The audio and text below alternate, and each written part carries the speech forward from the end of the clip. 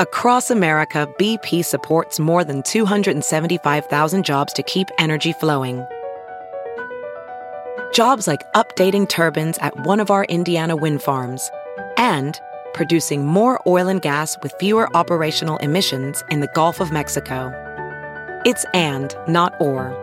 See what doing both means for energy nationwide at bp.com/investing in America.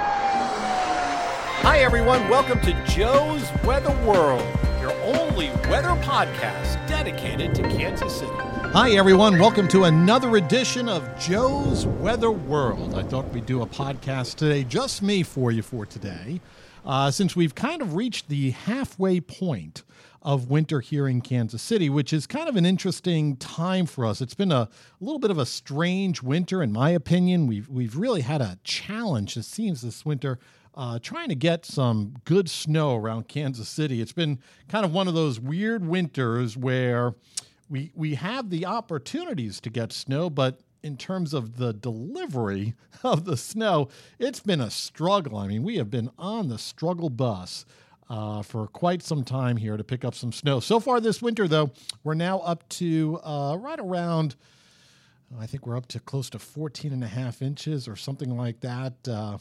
So it's been a strange one in terms of getting the snow, which is actually about average. So it's been an average winter in terms of snow, even though it seems like we've been having a weird, a dusting here, an inch or two here. It melts all the time here. It doesn't melt there. It's just been one of those weird winters. So the purpose of this particular blog is just to kind of talk about a couple of things that I've brought up on my, or actually on podcast rather, is just a couple of things that I've brought up on my weather blog, Joe's Weather World, fox4kc.com/Joe's blog for more on that. But there have been a couple of things here that I've thought have been sort of interesting around here. And I wrote a blog, and we're recording this now in the middle part of February. I wrote a blog back on February 6th or 7th, earlier in the month, talking about snowfall trends here in the middle part of the country and nationwide. And I thought I'd talk about that just a little bit because we're going to kind of dovetail all of this into spring flooding. And I've got a big concern, as many of my colleagues do, about what's coming up so far or coming up during the spring season in a couple of more months. And I think we're starting to see some of the ingredients fall into place for another bad year of springtime flooding. But before I get to that, let me talk about the snow situation. So we've talked about how kind of weird it's been this winter, and through about the 10th of February, we've seen more snow down in western Texas than we have across the northeast part of the country. Cities like Philadelphia, Boston, New York City have had very, very little snow by comparison to other cities. For example, down towards Oklahoma City, Lubbock, Amarillo, the Texas Panhandle area, they've had quite a bit more snow. But there was a study that came out last week, about 10 days ago, for the folks at Climate Central. And what they were kind of writing about and showing me that I want to relay to you is how the trends of snowfall have changed, not only nationally, but, for example, here in Kansas City. So what they did was they looked at roughly close to 50 years of data. And 50 years of data, it's a good chunk of data. It's not overly impressive. It's not underly impressive.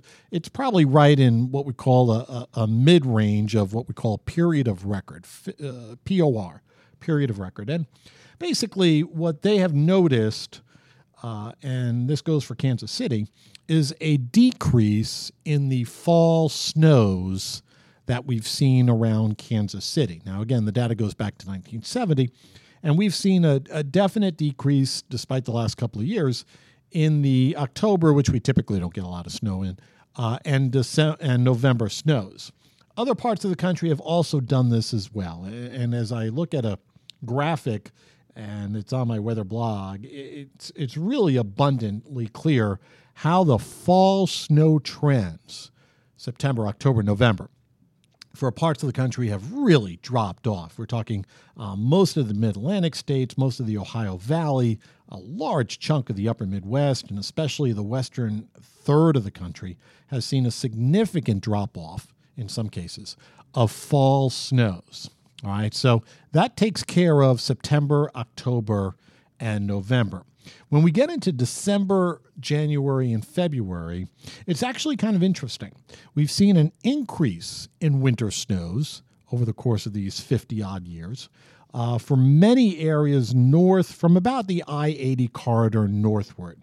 Once you get down towards the Tennessee Valley, the Mid-Atlantic states, the I-70 corridor, the exception actually is here in Kansas City, more on that in a second, and areas south, there's actually been a decrease in winter snow over the last 50 years. As a matter of fact, they looked at about 144 stations around the country, which isn't a lot, but it kind of gives you an idea, reliable weather stations that have a pretty consistent reporting of snow. And for the fall, they noticed that 80% of these stations were showing a decreasing trend. For the winter, they showed about a 46% decreasing trend, which means 54% have actually had more snow during the winter season. And for the spring, we've definitely seen a change here in the plains. We've seen a change in the Great Lakes. We've seen a change in the western part of the country. About 66% of these 144 stations have shown a decrease in spring snows. And that would mean for March and April, which are kind of weird months for us. Sometimes we get dumped on, other times we miss out. It seems like we've been missing out lately, though, here in Kansas City. So basically what this tells, what this tells us is that the snow accumulation for Kansas City, the window is getting tighter. We're missing the fall snows mostly, although these last couple of years we've seen snow in October and November. We're missing the March, April snows mostly.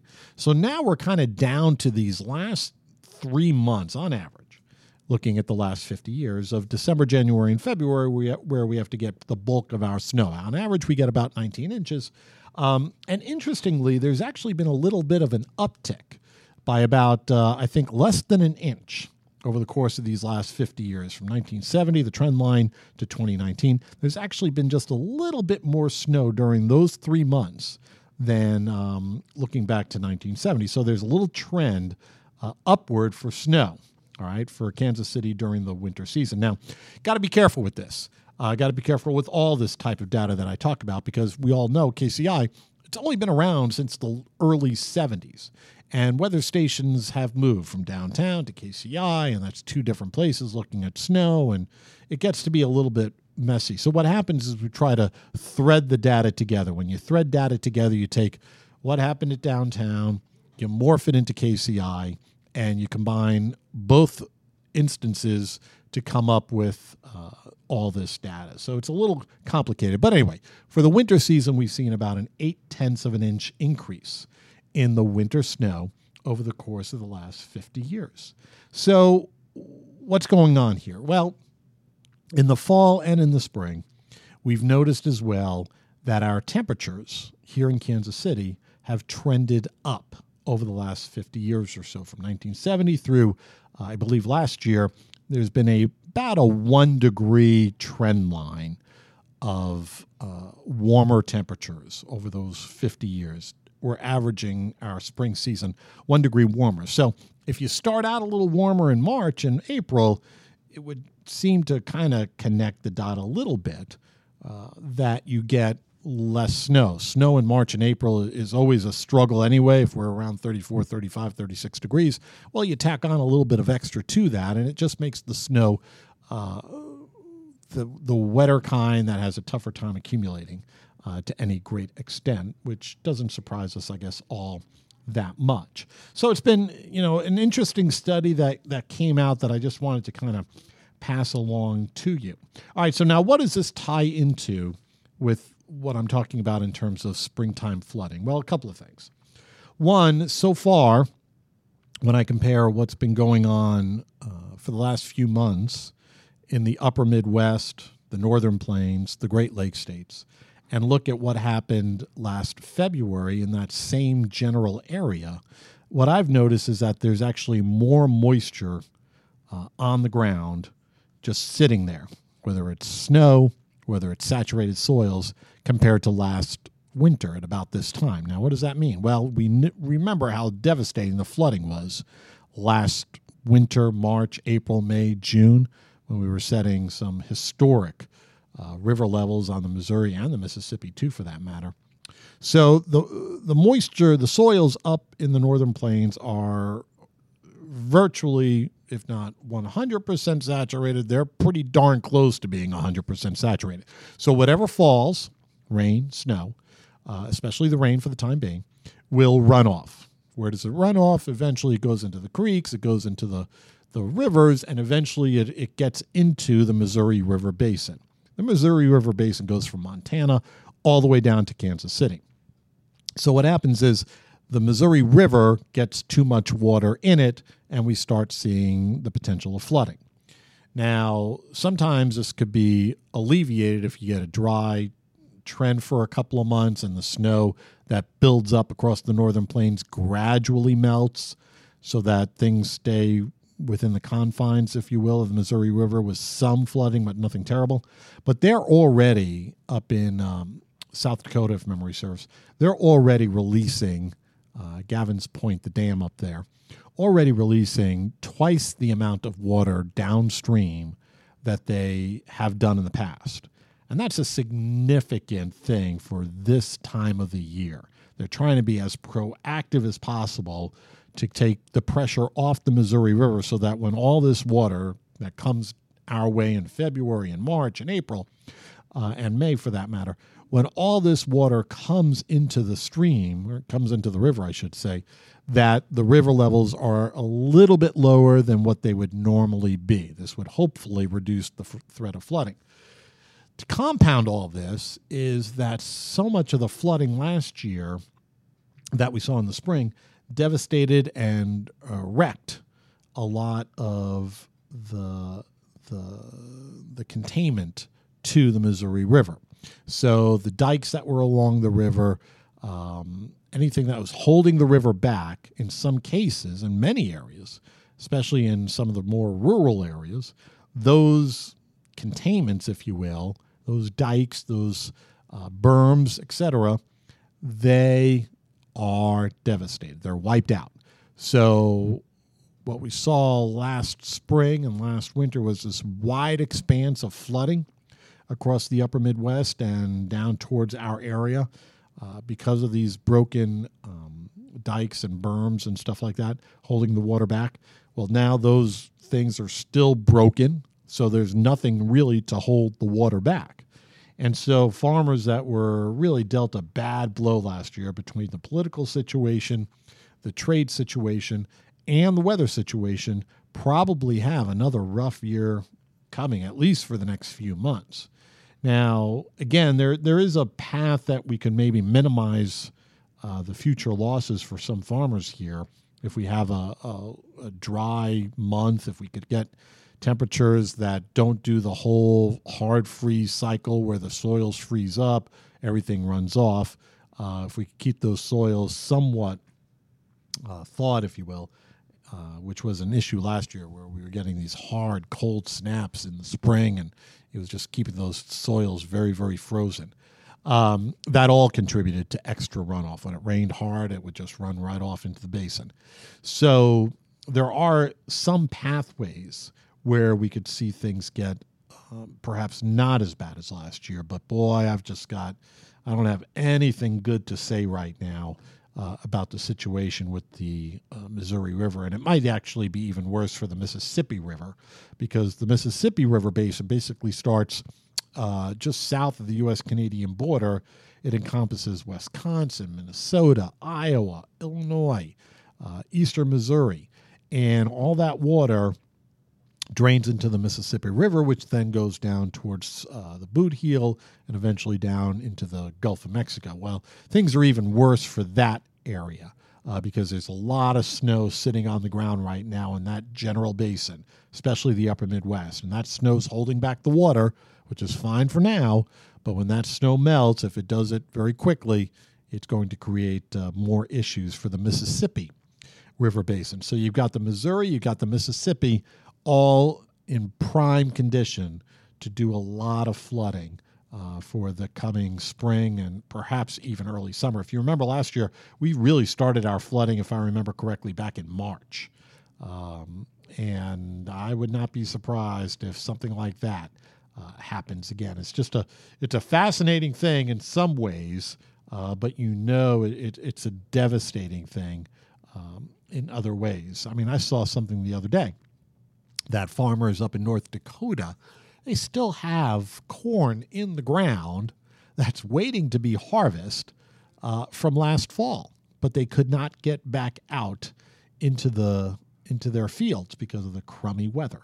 So whether it's snow or floods or mud or whatever. So this is just going to be another really, really rough year for the area farmers, not only for us locally, but also especially across the upper Midwest. Another very, very rough year, I think, is heading their way. We'll hope for the best, but I've got bad feelings about what's coming up.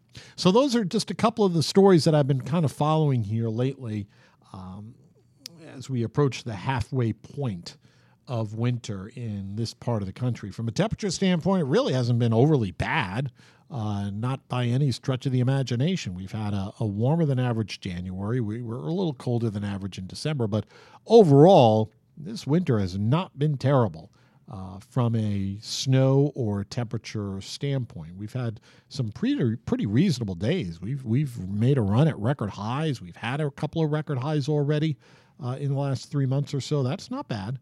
Not bad at all for Kansas City. But again, we'll see where things go here over the coming 6 weeks or so, because I think that's going to go a long way in determining just how bad the flooding gets around here. Other kind of interesting weather stories have been out there.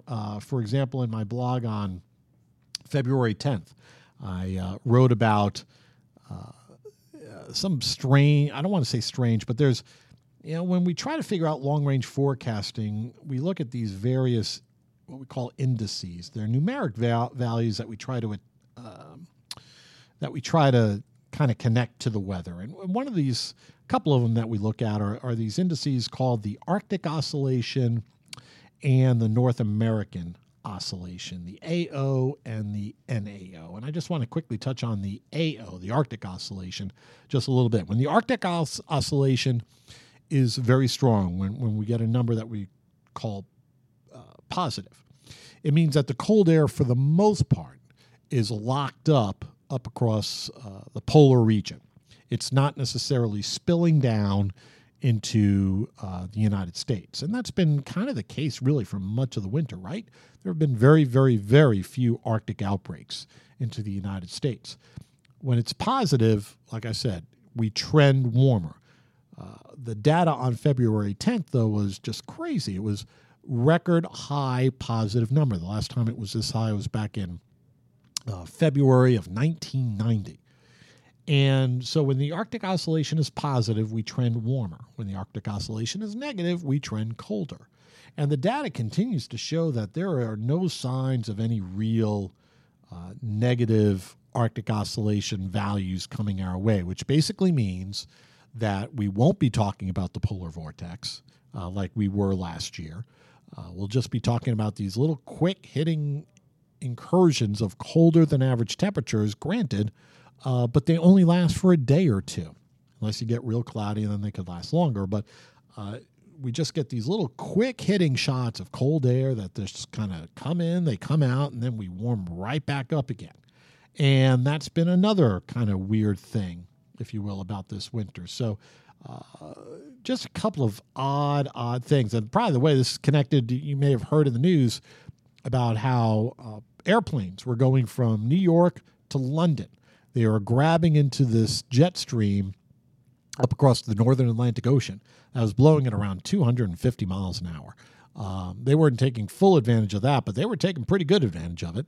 And you were able to fly from New York to London in under 5 hours, when I believe normally it would take like 7 to 8 hours or something like that. Now, what happens is once you get into London and the plane comes back to New York, that plane wants no part of the jet stream, so of that type of jet stream. So they were flying all the way up towards Greenland, doing everything they possibly could to avoid this headwind, if you will, if they're returning from London to New York. But it's all connected to this record high positive NAO. I went back and looked at the data from the day back in February of 1990 where we hit this record, and sure enough, the jet stream was almost very similar to the jet stream that we saw on February 10th. So the maps from 1990 to February 10th of 2020, 30 years ago, were very similar. Just kind of one of those strange things. All right, so that's kind of like a little recap for you of the halfway point of winter. We'll see what we could get. I still think we've got a couple of snowstorm chances coming up. But boy, I tell you what, it's tough sometimes to try to find the right combination of cold air, accumulating snow that doesn't melt because it's 34, 35 degrees. It's going to be a trick here over the next few weeks or so. Again, we've had close to 14 inches of snow. My winter forecast was for 26. I still am in it. I think it's sort of on life support, but we'll see. We'll see what happens.